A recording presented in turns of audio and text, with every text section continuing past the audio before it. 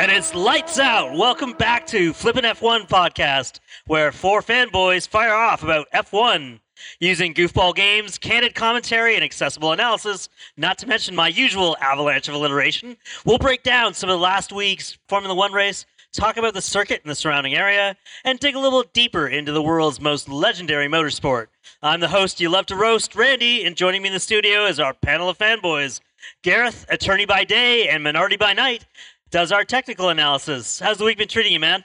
Beautiful. Minority, everybody's second favorite team. I'm everybody's second favorite person, next to your mother. My mom does love you. That's fair enough.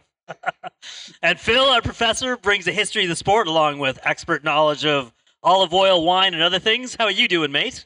I'm doing fantastic, thanks. But that intro has now made me a little bit hungry. Got anything to eat? I got cheese puffs, if that helps. We're doing the French Grand Prix, Randy. Come on. Sorry, I got cheese puffs. Does that help? Are you going to surrender now? Like Valtteri Bottas? Hey, now, I like the French. I like the French. I like their toast. I like their fries. I like their maids. I like their kissing. It's all good. And of course, rounding us out and ready to cross-examine, or at least examine why things are cross-drilled, our man Spencer. How you doing, mate? I'm doing good, Randy. I don't think I'm ever going to live that one down. That's going to live in podcast infamy. Anyway, I now know about brake temperature, so there you go. We're all learning all the time, Randy. And that's what we're here for, learning and something else. I don't really know what. Oh, man, so we're in the middle of a triple header that sees us watching a race every Sunday for the next 3 consecutive weeks, meaning that Spencer's sleep-deprived analysis in the next few weeks is going to be absolutely something to behold. I'm super looking forward to race 3 when he's just like, that's it, I can't stand this Eurocentricity. Yeah, I really think that we need to move F1 off of this Eurocentric calendar, Randy, and get it more worldwide. More races in my nighttime, so you guys have to stay up to the middle of the night. That's what I'd like to see. Better suggestion, Spence. Just move yourself over to Europe. It'll be easier. Well, and of course, the great irony is this was supposed to be Canada weekend, which means you did get to sleep in and then hang out and watch everything in the afternoon, but too bad. So instead, the circuit visited the much-maligned headache harbinger Circuit Paul Ricard in France. And while this racetrack can be an eyesore, it's great to see crowds back and an F1 for the first time since 2019. So while Monaco only saw about 40% capacity of those who can actually afford to go to that race, and Baku was more of a closed-door event, this one, had some people in the stands and added some atmosphere. It was great. I think, Gareth, you summed it up very well. French Grand Prix. It didn't suck. Truth, for once. Oh, man. And this is, of course, the home race for Alpine and drivers Gasly and Ocon, and the race does tend to give us some midfield battles, and then, of course, this year we got the same. In fact, we got a battle to the end. Holy crap! I wasn't seeing that coming, man. Super excited, that was for sure. Yeah, that was really something. I can't believe I'm talking about this like the French Grand Prix. I mean, what the hell? It's just wild. So, Phil, outside of the lines, tell us about the circuit itself and some of the history. Who is Paul Ricard exactly, and why did the race move from the historic Magny-Cours? Well, I mean, it's as with everything in Formula One, it's a complicated history that I could bore you all to death with for hours upon hours of knowledge. But oh, please do. Yeah, that's why you're the professor. That's why I'm the professor, exactly. Get comfortable, gents. We're in for a long haul. The circuit, as you mentioned, apart from the lines, which we'll come back to for sure, it's going to be mentioned a lot throughout the theme. But the circuit has been around for years. It was rebuilt and redone back in the late 90s, early 2000s when Bernie Ecclestone bought it. But it was actually built by Paul Ricard, who is the famous drink manufacturer from France. There's a drink called Ricard Anise. There we go, Gareth, just for those who want to know how it's properly said. I'm so proud of you. Oh, you're welcome. You're welcome, right? Yeah, he built the circuit. He loved racing and came to be a staple. It was used in the late 80s, most of the 80s for the French Grand Prix. It was fantastic. And then they moved it to Magny-Cours, probably, location for where that was. This is fairly close to Monaco. Magny-Cours is close to Paris, so you can understand why they want to move it around a bit. And yeah, I mean, it came back to being about 8 or 9 years ago as a Formula One track. It's an interesting circuit. I do wish they turned the taps on, which they have around the circuit, to give it sort of a wet track testing that was used a lot for tire testing and wet circuit testing in the early 2000s. A little bit of history to bore you guys with. Yeah, it looked like it was going to rain and it just didn't come.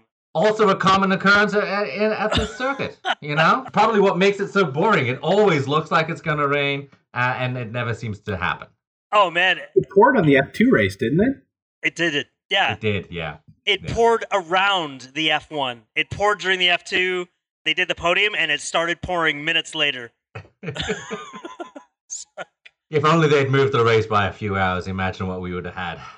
Just saying, man. They could have moved a little bit later, Spence. They could have, should have. I got to ask, Phil, local legend at Paul Ricard and Manicourt, Alan Prost, loved that course and, of course, had incredible success at it. And it's been a Ferrari stalwart for years. But does that speak to the design of the cars at the time, or was there just something about how he drove? I think mostly, yeah, I would say, it was really the design of the cars at the time. The cars were a little lighter. They were certainly narrower, a lot easier to flow. These cars, I don't know. You saw them struggling trying to keep it on the track at times. Yeah, Alan loved it. He was sweeping corners, but it fit his driving style to a T. Right? Yeah. I think certainly nowadays there are fewer drivers that have that smooth style that he had. Yeah, and that makes sense. Speaking of track limits and other things, Stewart, Stacks, we know it's dizzying to be a spectator here, but what makes it challenging for the drivers? Why does this track lend itself to certain constructors more than others? I'm actually going to disagree with you about the certain constructors. I think this season we're seeing that it's not a Mercedes track. It's not a Red Bull track. Red Bull's kind of upped their game.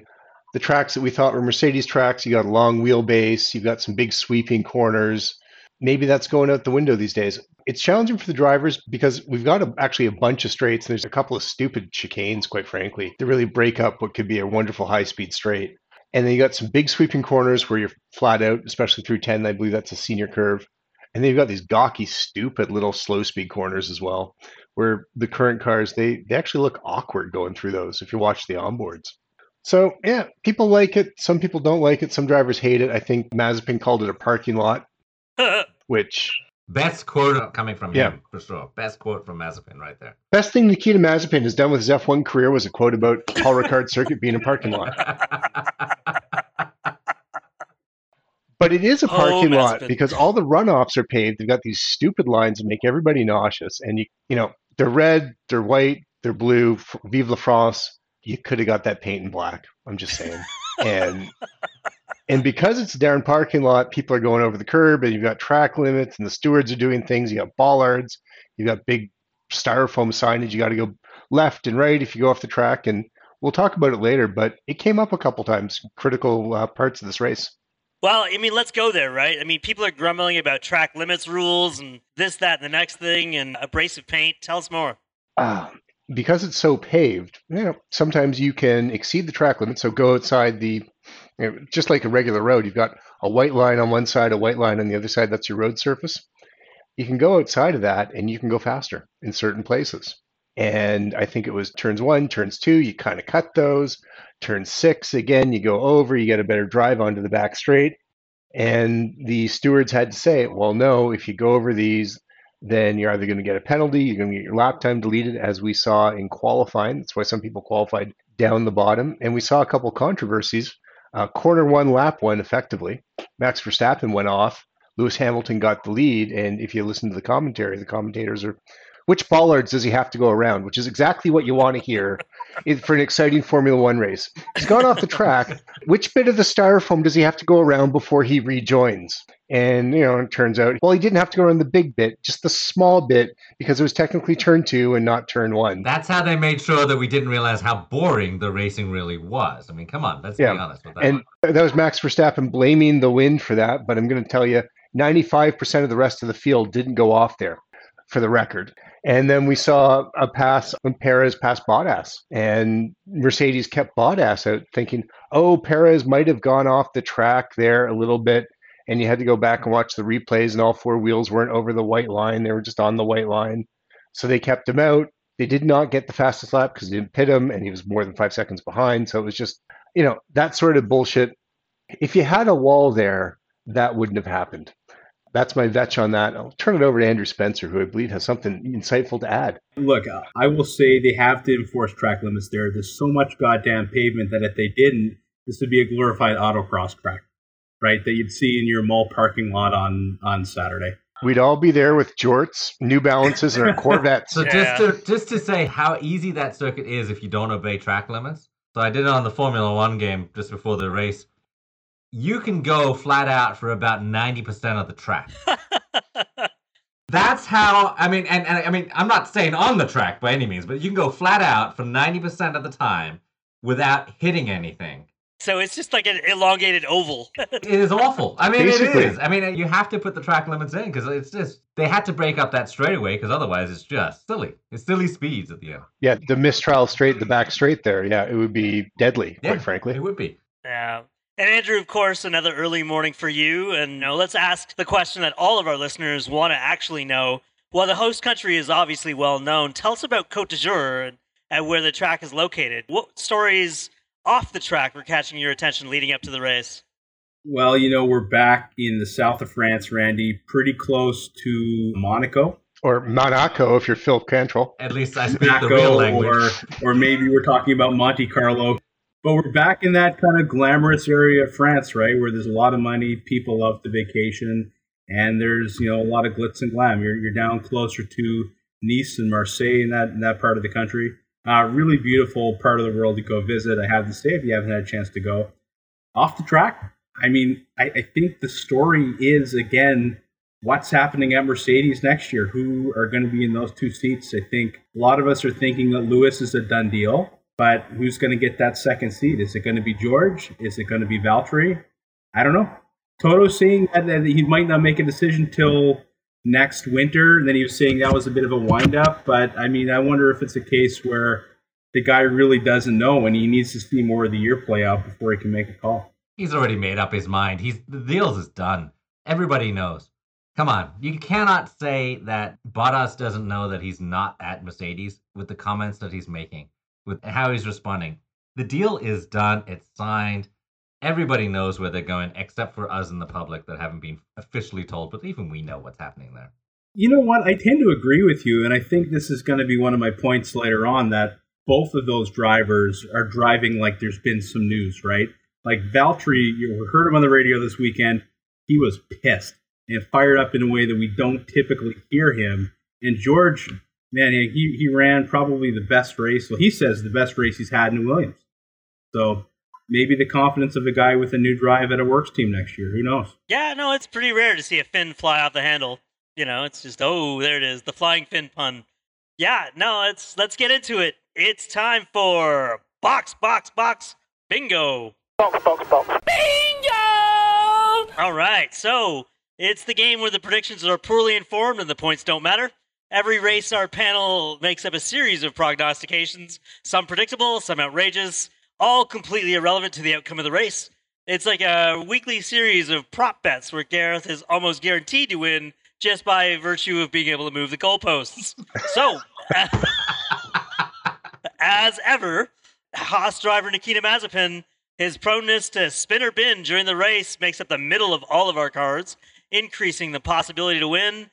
Each one of our panelists will quickly run through some of their favorite predictions and let us know how they did on their bingo card. So, Professor, you scored! How many of your Silver Arrow slip-up predictions found themselves to be true this week? Well, that part I didn't score on. I mean, I'll be honest with you right away. Yeah, I finally scored. I finally predicted a race winner. Other than that, please don't bet on anything I say beforehand in my box bingo because you're gonna lose, folks. Now, I had predicted Hamilton, Verstappen, Bottas on the grid. Didn't quite turn out that way. I predicted Verstappen, Hamilton, and then Bottas as the top three. Almost got that one. Come on, got to give me some points on there. Yeah, I predicted there'd be a safety car. There wasn't. I have a lot of predictions that did not come true, let me tell you. More tire blowouts. There wasn't any of that. I think I hoped for rain and predicted rain, but that didn't happen. However, part of that prediction was a two-stop strategy, and I'm pretty sure Verstappen went on a two-stop strategy. Wasn't that the case? Yeah. And then, obviously, I said it would be the most dull race of the year. I got that wrong. It wasn't quite. First lap incident. Well, there was an incident, but it didn't pull out the safety car as I'd hoped. And I predicted that Mick Schumacher would finish in the top 15 on this race. That didn't work, but he did qualify in Q2. He qualified 15th, yeah. Yeah, so there's half points. Half points. There Thank you. There we go. So I've gotten something on the board finally. It's been fun. Predicting, don't bet on my prediction. That's fair. Spence, did you make it on the board? I did, Randy. I got half points, but let me tell you what a half point it is. I said Russell won't be able to get his Williams out of Q1. Whiffed on that. I said there was going to be an opening lap incident that's going to bring out the safety car. Whiffed on that. I said Ricciardo was going to get one over on Norris finally again, and I whiffed on that. So there was a lot of misses, but the one thing that I half nailed was I said that Bottas was going to say something sassy on the radio after securing pole. And he didn't secure the pole, but my lord, he got sassy on the radio. That is as animated, like we were just talking about, as that guy ever gets. He was in fine form. Probably my favorite Bottas quote on the radio since his win at the Russian Grand Prix last year, where he said, "To all that may concern, fuck you." Yeah. So this was fantastic. I really enjoyed that. Sassy Valtteri always makes me smile. So I think even though that's a half point, I'm going to say that there's got to be a multiplier applied, guys. Like I think I won. It'll give you a multiplier, 0.03. No. They're greater than one multiplier, Gareth. 2/3 of a point minus 1 for the math. Excellent. He's just trying to keep himself ahead in this game. How about you, Gareth? How'd you do? Uncharacteristically, I think we all whiffed a bit this week. It was such kind of a up-in-the-air race. I'm not even going to talk about my top 5 predictions because they weren't correct. I was strong that Esteban Ocon, he got his 3-year extension with a Works Alpine Renault deal, and it was going to be Super France on the podium. And I think he finished in, it's not DFL, but it was close enough. It didn't matter, quite frankly. I did predict a 2-stop minimum. However, only 2 drivers 2-stopped, believe it or not. Our race winner. Yeah. So Phil and I, we both get half points for that. Our race winner did 2-stopped, and Charles Leclerc, who basically finished DFL as well, he 2-stopped. That was it. Although it was a super abrasive surface, that didn't happen. I figured Lewis would win because it's a Mercedes circuit. Turns out it's not. And Red Bull would still leave the constructors. Half points for that. Red Bull does still lead the constructors. Mazepin did not outqualify Schumacher, and that Bottas's great luck would continue, points but no pole. So I got half points twice, which is a full point, so I think I won. And there's your multiplier, folks. Your math is priceless. It's not as spectacular as my call that Valtteri would say something sassy. I think that really has to take it, just for the humor. Well, somehow with all of you scoring a half point on the 2-stopper, I somehow only scored a 1/3 of a point on that because I said there was going to be a 2-stopper, but that Red Bull Racing was going to fluff at least one of those stops, and they didn't do that. They were actually, they weren't Red Bull, but they were pretty much on time with everything else. So I got a 1/3 of a point there. I really thought there was going to be way more complaining about the floors and about something's happening with my floor right now, and the curbs are going to make me hit the roof, and that just didn't happen, weirdly enough.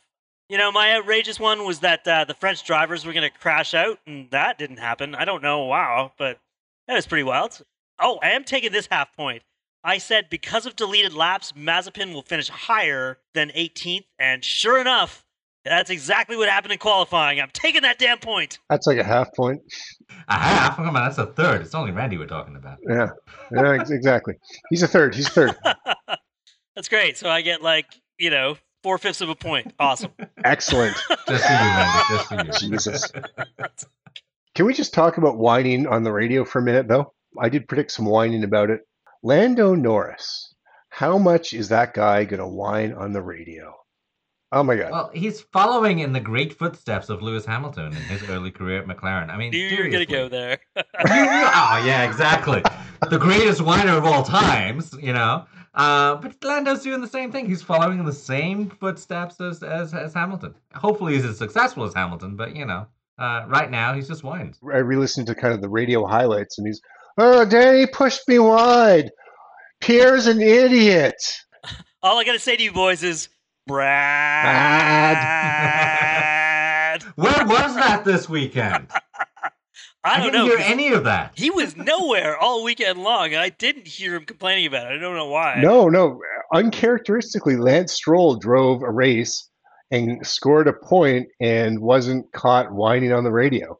his dad has no more money to spend. I mean, he's trying to bid on Pirelli next to buy Pirelli so that, they'll have better tires that don't blow up and hurt the Aston Martin. So. Well, and then there's the others, right? I'm seriously thinking about adding a game to one of these weeks where we just finish the sentence, more red flags then. Like, 2 red flags in a quali, and I think we've only seen 2 red flags in an actual race. It's all been quali and free practice. I actually put up on our little mural board a 2021 red flag leaderboard because I went back and took a look at some of the stats. But congratulations, Yuki. You've caused 3 red flags this year, all in qualifying. Nobody likes you. Way to make it go from making it look like I knew what I was talking about to actually pointing out that I had the cheat. Thanks. Appreciate that. You're welcome. We gotta let the secrets out of the bag, Randy. That's the bottom line. Good stuff. And that's Box Bingo for another week. For all of our followers, all, 7 of you, we're going to put up a blank card on our Twitter feed so that you can play at home before the next race. Take a picture of it, tweet it to us at FlippinF1, and maybe we'll talk about some of your predictions when we play Box Bingo on FlippinF1. F is do, re, mi. Fellas, we're going to try a new game this week since most of us watched the first few laps of the French GP and then tune out until there are about 10 laps to go. Although clearly that was not this race, and I was not expecting all that much action. I figured you had some time to fill out your music playlist. So in this one, you've been asked to identify one song, any genre and style, that sums up this year's French Grand Prix. And to help our listeners, again, all of our moms who may not have watched this race, you'll tell us what the song is and why it tells the race story. Because of copyright issues, we probably won't play the songs on this cast. We're going to go post links in back our social media to my feeds. So teenage who's going to get us started? Back in Corner Brook, Newfoundland. Do it. And listen to some good old Canadian alternative rock with Our Lady Peace. Yeah, I'm sure that for the global audience that we have, this may be a bit of a new one, but check them out.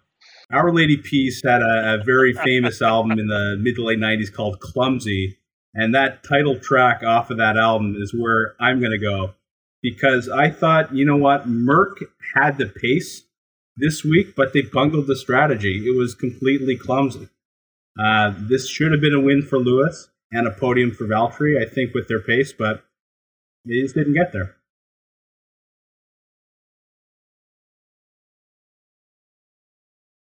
There you go. Exactly. That's fair. Plus, we had enough whining to make it sound like Rain Maida was singing, so it worked out all right. All right, Phil, tell us about it, man. So, I'm not the greatest at this type of thing, but here you go. My pick was Pompeii by Bastille. And basically, I just love the lines in there about the walls kept tumbling down, and how am I going to be an optimist about this? Totally reflecting on Mercedes and where they are right now, and correction, where they are not. I agree with Spence. They really should have had a 1-2 finish on this one, and they bungled it. Totally bungled it, and I'm shocked. But it's a testament to the fact that, you know what? I think we're seeing the end of the domination of Mercedes and finally going to have some competition. Oh, wow. So Phil's now got all kinds of layers in that choice. He's talking about Pompeii and the end of an empire, but he's got Bastille for the French connection. Yeah, I'm no good at this, he says. Hey, that's too funny. Gareth? He's done well. He's driving around Halifax, listening to Top 40 radio in his Jetta. It's like, oh, I like this song, singing along to it, bopping his head. I really think, so Spence, he picked, and I still have this CD. It is packed away in a box in my back room. I've got that CD, Columbia House of Music, Clumsy, 1997. Giving away like my age and Spence's age. It's Falling Away From Me by Korn. Falling Away From Me. Hello, Merck. Hello, Ferrari. This race fell away from you. Well, throw Esteban Ocon in there too. But you just watch the Ferraris just, whatever they're doing with their tires, they must have like too much mechanical grip or something. They chewed up tires and I think they qualified, 5th and 6th or something? And they just fell down. And where did they finish? Sainz finished 11th. Leclerc finished 16th. Shockingly bad. Fell down the order. And same with Mercedes. They got pursued and they fell down the order. Man, I swear, like the amount of times that we've like hammered on Mercedes during this one podcast. I'm surprised Phil's song wasn't the Hansons' Mbop. I thought about that one, actually. I did. But I thought, that's just a little bit... I get a lot of ridicule from these guys for not being able to talk. But you're British. It's fine, right? Yeah. I didn't want to face that one of actually knowing that song existed. But I did think about that one. We can see next to the degrees on the wall behind you is the cream poster hung up with blue tack of Hanson. Oh, God. That's funny. It's wild, too, because I also went to the 90s, but I went with Blind Melon's No Rain for a few different reasons. Obviously, there was no rain. It just did not show up, and it really, really changed the entire course of this race. I did think that we were going to get to see two heavyweights hammer each other in the rain, which would have been a lot of fun, I think. Even though we did have a really great race. And, there's all kinds of great racing at Paul Ricard, but you don't see it really because it's Paul Ricard. You've got a headache and you're keeping your eyes closed half the time. So it's, and the race, just like this song, is an accidental success, right? It had no right to be that good or that popular, but everybody seems to be just absolutely loving it. Plus, the gorillas are like the girl in the bee suit. Just this cute little thing that just makes absolutely no sense, but it's there. So, yeah. So that's great stuff. Well, hopefully that got you all into the groove. Man, in fact, the best of our text chat that the panel engages in at every race always brings out some moments of hilarity, and this week was absolutely no exception. There was a moment where Gareth reminded us that Phil was doing a rain dance, although he wasn't sure why he needed a skirt and makeup to do it. Not about, 3 texts later, you could just hear me yelling in the text, "Dance, man, dance!" At that point, I wanted to stop. I know, but I blame you for the rain, man. Damn. Trying to get out of it here, guys. What you doing, Lewis? So right on, let's move on to What You Talk About, Lewis, where we look at the week's best radio calls between driver and pit wall, some of the broadcasters' best moments, and even some of our own commentary from the text chat. So there was some super, super fun moments, so no fancy intro here. Tell me what you noticed about radio calls this week. What were some of the best ones, guys? I mean, the best one is obviously Bottas. We've already talked about it. If there was a prize for this, he takes that one for sure. Well, for sure. And then the actual text of that is, why the fuck did no one listen to me when I said it was going to be a two-stopper? And you can hear him. I listened to F1 TV, the great online app. They do, actually on Wednesdays, usually after the race, a radio recall, which a bunch of onboards, bunch of radio. And there's some onboard, I think Valtteri, like lap 28, 29 of 53, where he says, let's go to plan B being the two-stopper. He wanted to do a two-stop on lap 29, right around when Verstappen pitted. And then once, Verstappen gets past him, he just drops this F-bomb. And, turns back to, yeah, we know he doesn't have a contract next year. Well, and it also shows that there's issues with Mercedes. You've got a driver clearly saying, this isn't going to work. Out of everybody that knows whether something's really going to work or not, the guy on the wheels knows about those tires better than the team sitting wherever they're sitting these days because of COVID and whatnot. Well, there's no excuse for that. Mercedes lost that one fair and square. They had an opportunity to go for the undercut with Bottas and actually come out well ahead, and they failed it. So was Valtteri being kind of a team player by not exercising his right as a driver to say, I'm pitting now? Yeah, absolutely.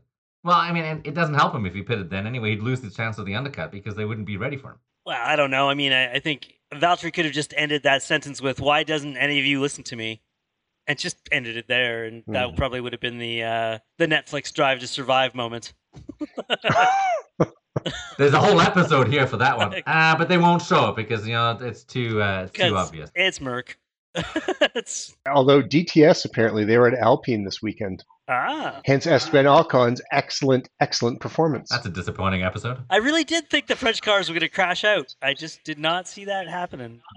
That's all good. What else? What was on the radio that you guys noticed? So, one I caught on YouTube later, I don't think it made the broadcast, was one where Lando was talking to his race engineer, and his engineer gets in his ear and says, now, Lando, let's make sure this is not he referred to a prior race, I think from last year, the year before, in Germany, where I guess his tires went off the cliff. And Lando says, I don't know what you expect from me. How am I supposed to know when the tires are going to go off? And then there's a brief pause, and he says, yeah, I think they're gone. Box.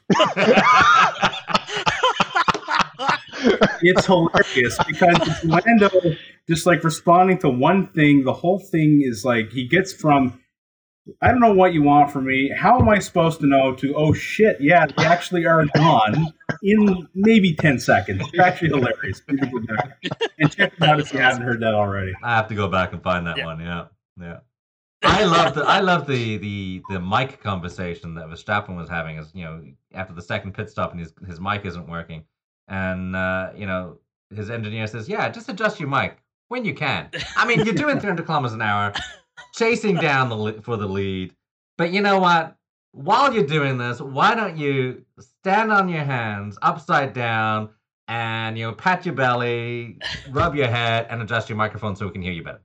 I didn't know that they had to be circus performers to be a race driver. It's Max. Is there anything he can't do? True. Well, that is true. It did get better, so obviously he knew what he was doing. Yeah, no, that's awesome. The TV guys had some great moments. One of my favorites.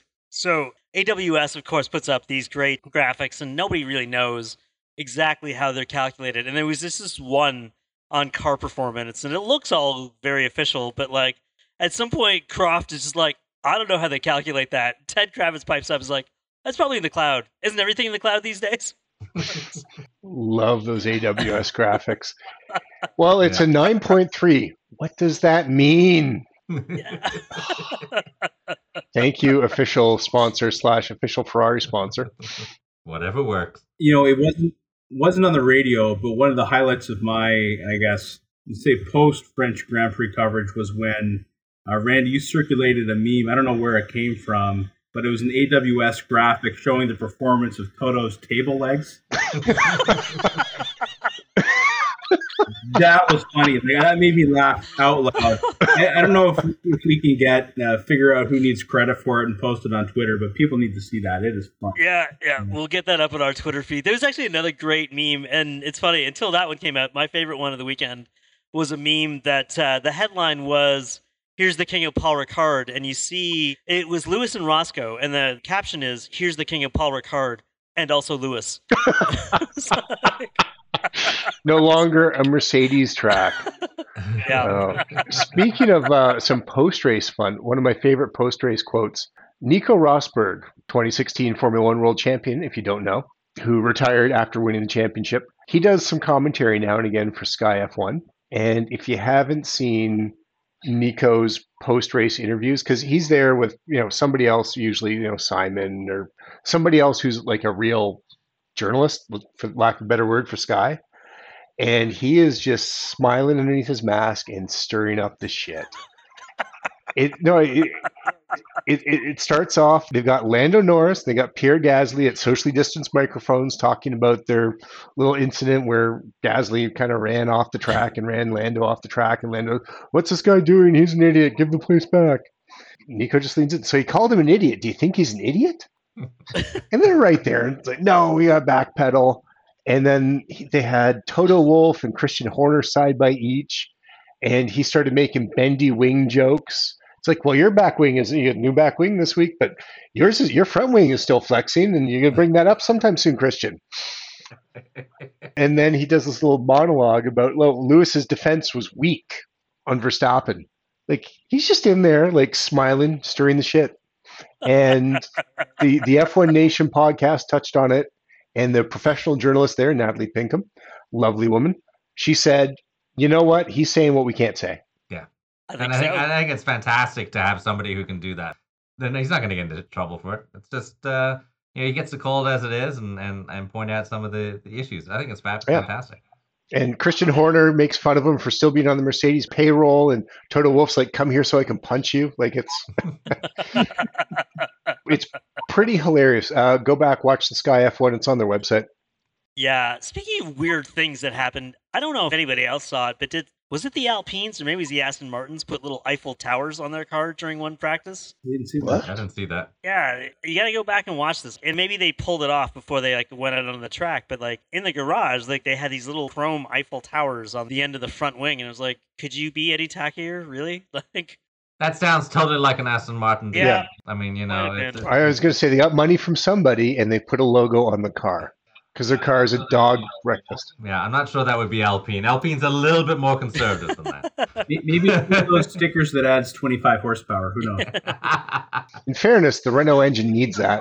Speaking of money and things like that, for me, the two exchanges I actually also enjoyed was hearing the race director, Massey, respond to Red Bull and to Mercedes. This was brilliant. As they were both complaining about either damage that was being caused by their cars going off the track or by pieces of carbon fiber needing to be returned because, they need those back. They don't have enough. It points to a fantastic issue. Cost cap is going to be an interesting thing to see how the teams can manage as they work through. But B, keep the cars on the track or pay the fucking price. Yeah. Simple. Yeah, there was some great radio in FP1, I think it was, where Mercedes is saying, all I'm saying is our car is rooted, and then somebody from the FIA, Michael Massey, gets on. It's more than 3 feet, but I'll have a look. Thank you. Like just the super sarcastic. You went off the track. You hit the giant curbs. Why are you complaining to me? Yeah. And the best part is those curbs were there in 2019. So he answered that. He's like, guys, those curbs, I'm pretty sure were there last year. Yeah. And then we didn't hear anybody complain about them during the race. They sorted it out. Yeah. Interesting. And this one's for you, Phil. So at some point, Ted, I think it was Ted, it might have been Martin, called Gasly a modern day Prost. Now, was it just like by virtue of the French connection, or has he got something on the go here? No, I think there's something on the go there. I mean, you've got to imagine Gasly is, he pushes the cars to the limit. He's getting the most out of that AlphaTauri. He's really making it work. And if you look at really how Prost was, Prost was a fantastic driver.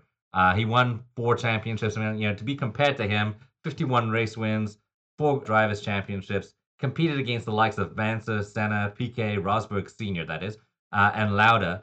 And he's one of the best drivers. He pushed always the limit. My best memory of Prost, actually, is the 86 German Grand Prix. I was 3. For anybody who wasn't... Yeah. I knew that comment was coming. How old are you, Phil?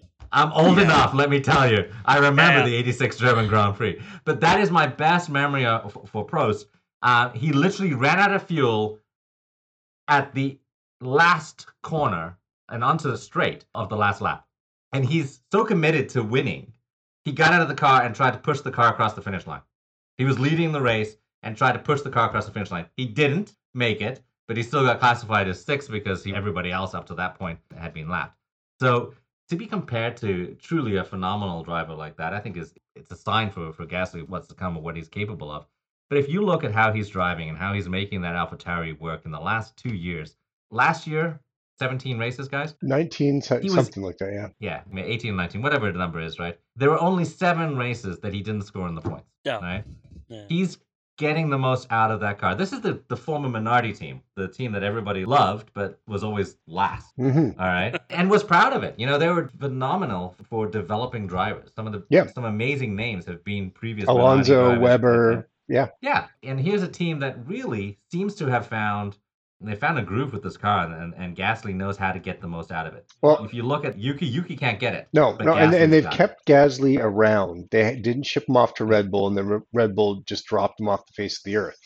They're 5th in the championship right now. And I think that's the best thing. I'm excited to see what actually is going to happen next year. And you bring up an interesting point, Phil. So what do? Do they dump Yuki and try to grab Mick? That's never going to happen. That's Mick's never going to happen. Mick is a Ferrari driver. He's committed to that. That's not going anywhere. I think actually what's going to happen, and I would predict this, I don't want to go to the bank on this one, but I would predict this, that Yuki's out before the end of the season. Yeah. Albon's back. You heard it here first. Put it on your box bingo cards. You know what? They're going to give him to the end of the year. They're going to let him see his full year. They're going to let him see the end of the Honda thing. Right, exactly. They will. They're not going to bring him back. If you look, So AlphaTauri, 45 points right now. Of those 45 points, Pierre Gasly scored 37 of them.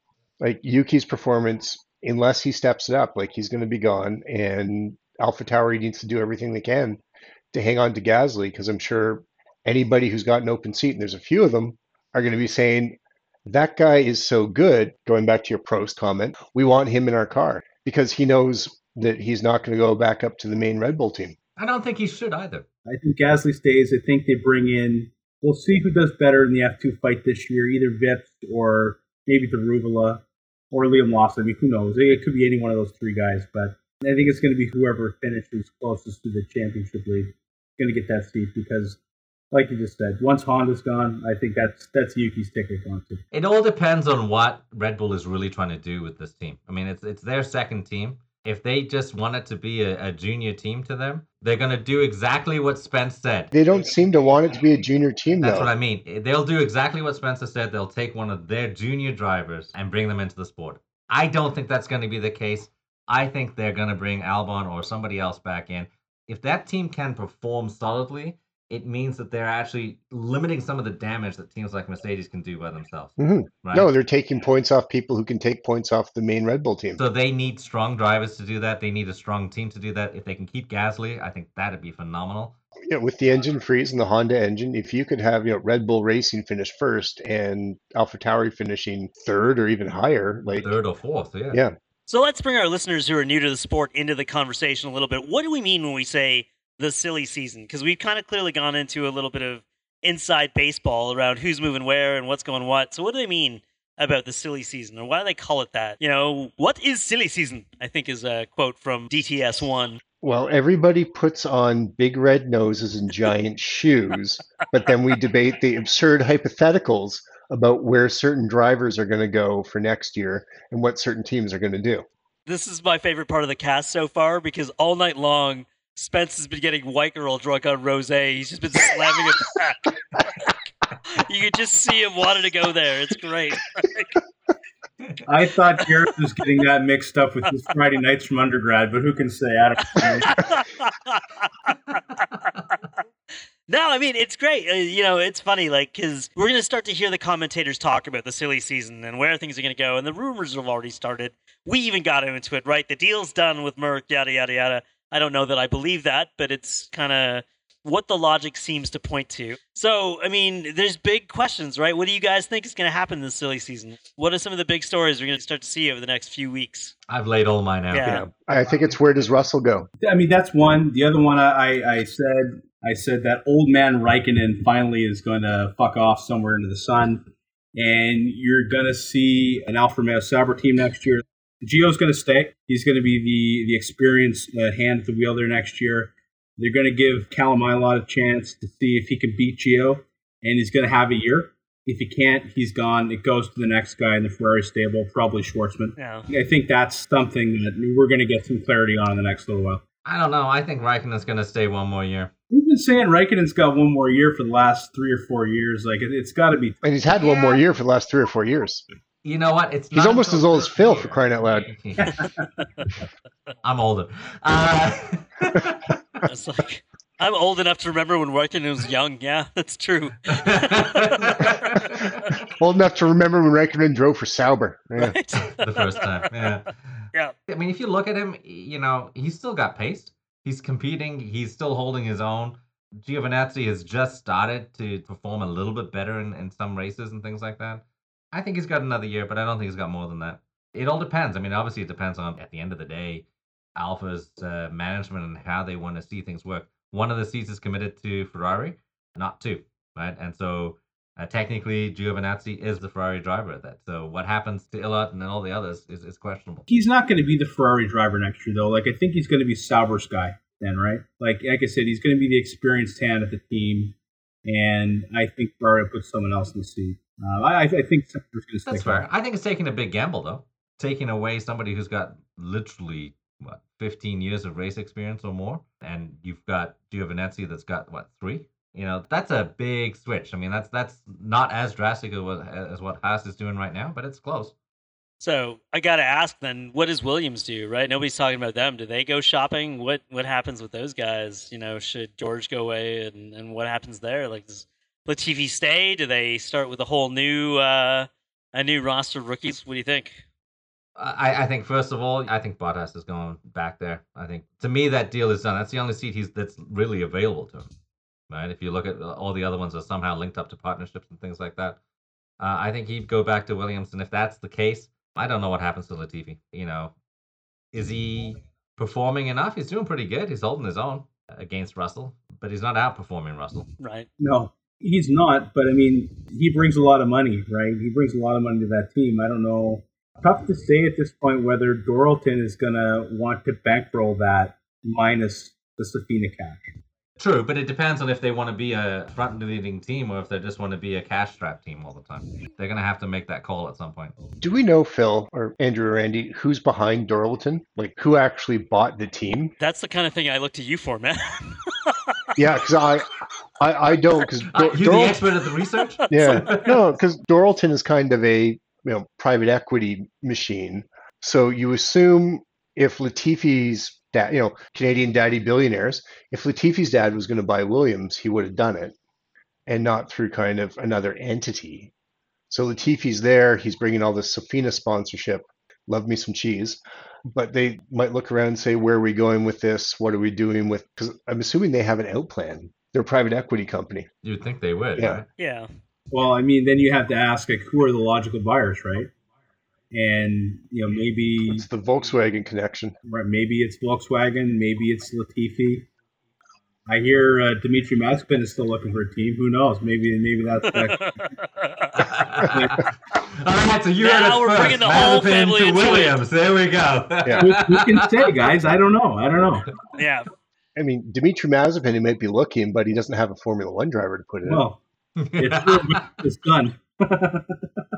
I don't think Dorilton's in the business of selling this right now. But until either one or two things, there's absolutely no way they're going to be able to make it work, or when it's up from where it was so they can actually sell it. And I mean, they're an equity firm, as you said. They're only going to sell it when they've actually got some serious cash coming in from it.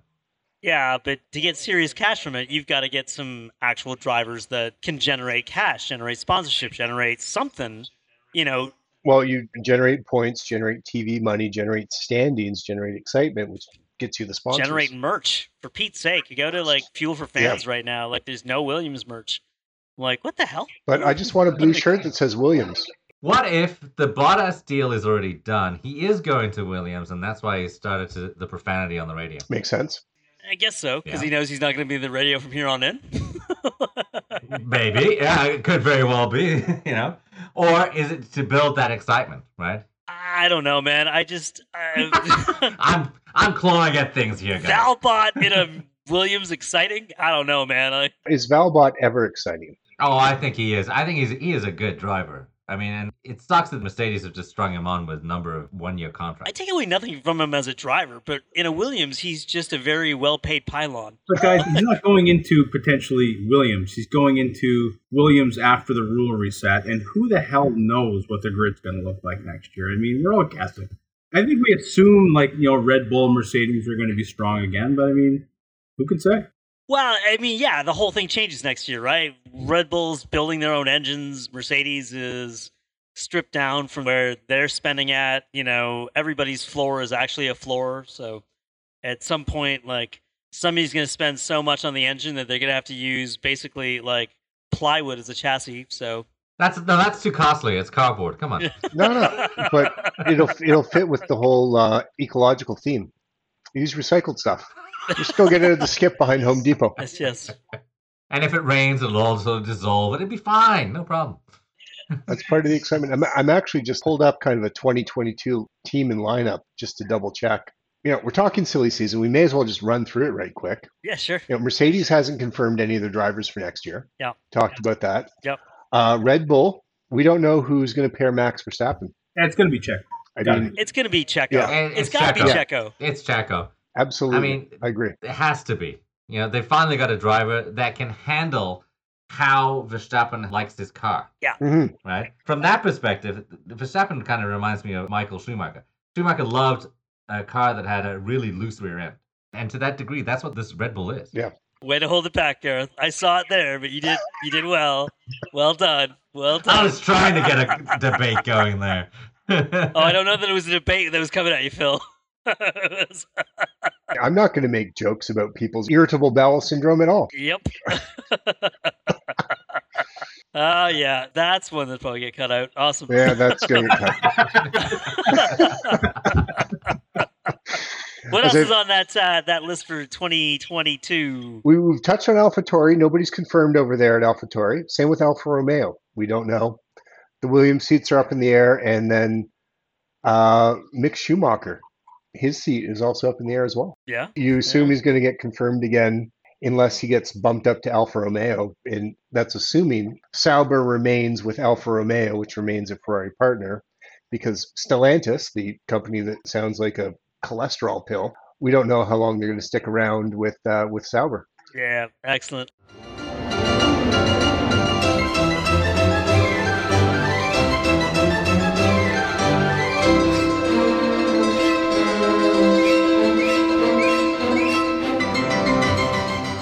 All right, so let's close out this week's episode with Win or Whinge. Each of us are going to drop 3 things into this group chat that you were enjoyed, you were perplexed by, or simply downright irked with from this weekend's race. So, how do we start today? Spencer, we started last with you, so let's get started first with you on this one. All right. I mean, I think we've talked about a lot of my impressions already.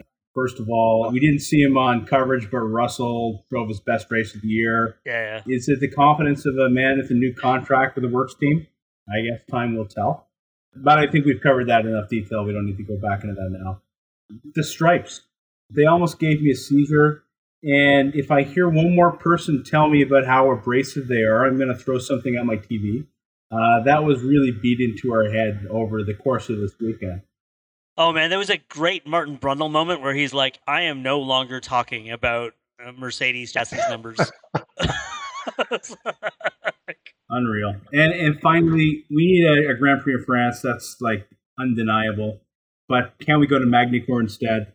I'll admit I wasn't really a fan the last time the races were at Magny-Cours, but I don't think we can look at the success of this particular race as indicative of what we're going to get here going forward. Like, let's go to a more exciting track, something that isn't an autocross track in a parking lot. Yeah. Phil? Yeah, I mean, for me, I think it was a good weekend. I think Red Bull looks like they're finally figuring a few things out and making things happen there. My sieges have stopped and I've recovered, just as Spencer was saying. My big question is, where are the sand traps? Let's have some sand traps. You want to race here? Fantastic. Give me sand traps. Or give me huge bollards that destroy the floor of the cars so teams don't venture out there.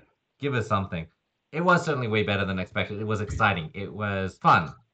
Maybe for the last 5 laps. Well, maybe a bit longer. I think you just found a way to make Spence excited about Eurocentric racing. Make it look like a golf course. There we go. He may actually want to wake up and watch it then. Is that the idea? Hey, you know what? I'd like to say for the record, guys, on the Eurocentric nature of this championship, between the 4 of us, I know 3 of us have watched the last kind of 2 or 3 races live. 1 of us has not. And the guy in the West Coast has been up for all of them. Looking at you, Mr. Stackhouse. Sometimes I like to sleep. What about it? What about it? Other things for me on this whole weekend. Turn on the taps. Let's have an adventure. That circuit has the ability to have at least some wet parts. Let's make it wet.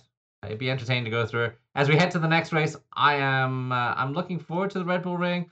Although, and this will please Randy as I say this, out of the last 8 events, Mercedes has won 6 at this circuit. And I know Garrett's going to tell me we're proving that tracks are no longer specific to one team or another. I'm not sure I'm convinced about that just yet, but I can certainly be proven wrong. And also, please, I'm looking forward to the race. I'm looking forward to things, but let's not have any fabricated finishes, which unfortunately, that circuit is known for. No, that's fair. That works.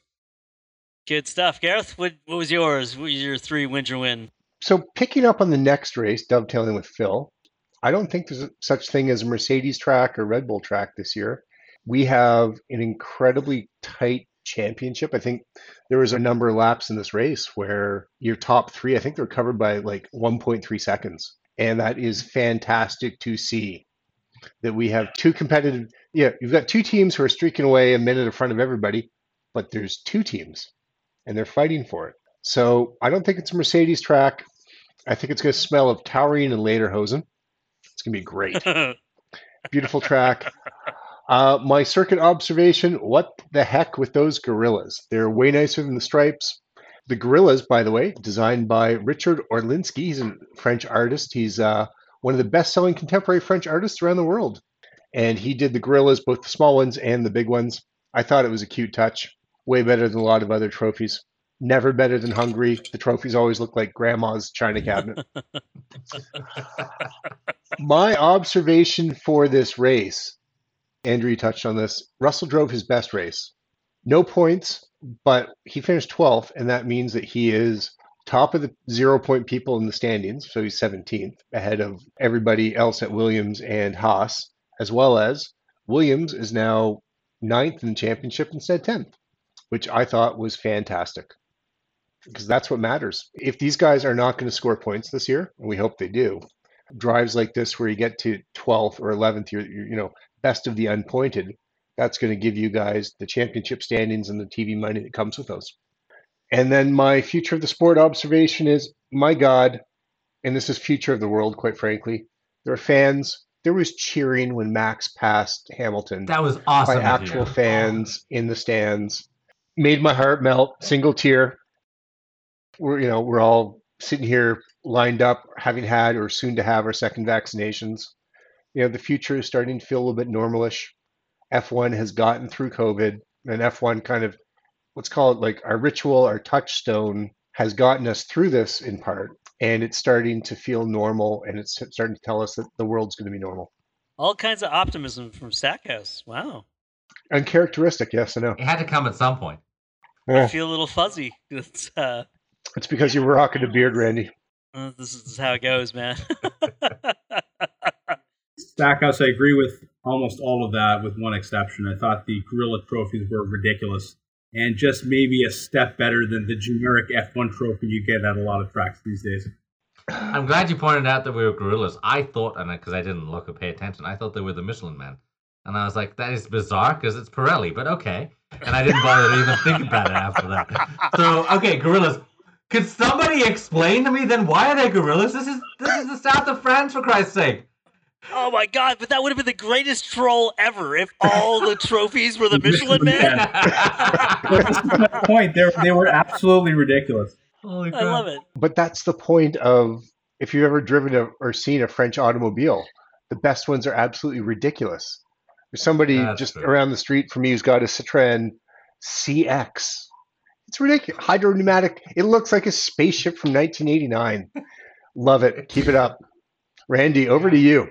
Yeah, what's wild, and I think you're right. It was great to see some of the new normal, but how much of a pisser is it going to be that we're like, oh my God, Paul Ricard was great. What a great race. It's going to be a great rest of the season. And then it's just all a processional from here on in. Like Paul Ricard all of a sudden becomes the highlight of the 2021 season. I'm going to go nuts if this happens. I'm burning it down. So, Randy, I had it directly in the middle. I thought it was like, I went through after the race and said, where did this fall in our hierarchy of races in 2021? And I thought it was smack dab right in the middle. So far, a good race, an entertaining race, better than probably Barcelona, better than Portugal, but still for me, probably behind, Azerbaijan, probably behind Imola, so right in the middle of the pack, and behind Bahrain too. Bahrain was excellent. Yeah, that's fair enough. I don't know, man. O-Ring, it always makes for fantastic races, right? It's last year was no exception. It was about the only time last year where Gareth was awake for the entire Sunday of a race. Usually he just stops and goes hiking. But it was just too good a race not to watch all the way through. It was, the passing was excellent. The strategy was wild. I'm hoping to see that again. And it's interesting, right? Because if there are fans in the stands now, does Red Bull actually have a home court advantage? And so all kinds of fun possibilities next weekend. Going back to sort of my team observations, the team we didn't talk about this week a whole lot, but I was really watching and was really excited about was McLaren, right? They seemed ascendant this weekend. They really did push the midfield battle into a new stratosphere, and they really sort of showed. Speaking of passing, Randy, Danny Rick, he was on the button with his passes. Right? We started to sort of see Danny getting comfortable with that car, figuring out the late braking, and we're coming up to, 2 races at the O-Ring. Again, we're going to start to see Danny do what he does, and it could make for a lot of fun, right? That bodes well, and I thought, McLaren was worth a mention because they really just did bring something different.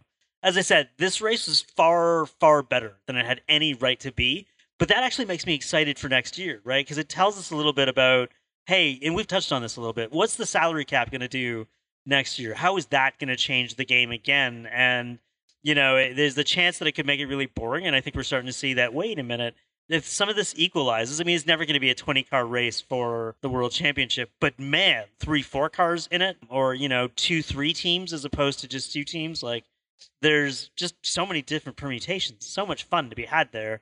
That looks good. That said, the track doesn't do Côte d'Azur and, Le Castellet any justice. Like, it is such a beautiful, beautiful area. And then there's this eyesore in the middle of the thing that's painted like it's, an American flea market. Like, it's just, like... This plays into the gorilla statue. And there goes our American audiences, folks. Thanks for joining us. It was a pleasure having you here while you lasted. Oh, God. But yeah, like, it just, it's such a beautiful place. And again, we've come from tracks like Azerbaijan, where it's just, like, it makes use of the city. And, like, in an Austria ring, all of the shots, it comes over the hills and you see the beauty of the place and the thing just looks amazing. And, you've got the bull statue and it just feels good. And then you're thinking, okay, gosh, south of France and great food and great wine. And oh my God, I've got to be slamming rosé to watch this race. Andrew Spencer? The other thing, I will have to make a fashion comment because it is a thing. I was unsure about Lewis's green boots, but that Canada edition Merc hat was absolute fire. And I say so because I went out and bought one. It's awesome. So Lewis's marketing campaign is working, is what we're hearing. Can't you see the giant can of Monster that Randy's drinking right now? It's true. Awesome. Well, that's it. Let's get in there, fellas. A checkered flag drops on another race week. We've had a great time breaking down for all of y'all. Hope you'll join us in 2 weeks when the hills come alive with the sound of engines. For 2 weeks straight, we're going to be at the Austria Ring in Austria, where we always see a couple of great, great races. If you like what you've heard, please throw us some stars. Even better, please follow us at Flippin' F1. Tweet out this link to the broadcast or invite a friend with you next week. We'll talk to you then. Fellas, say your goodbyes. Goodbye, fellas. Cheers, guys.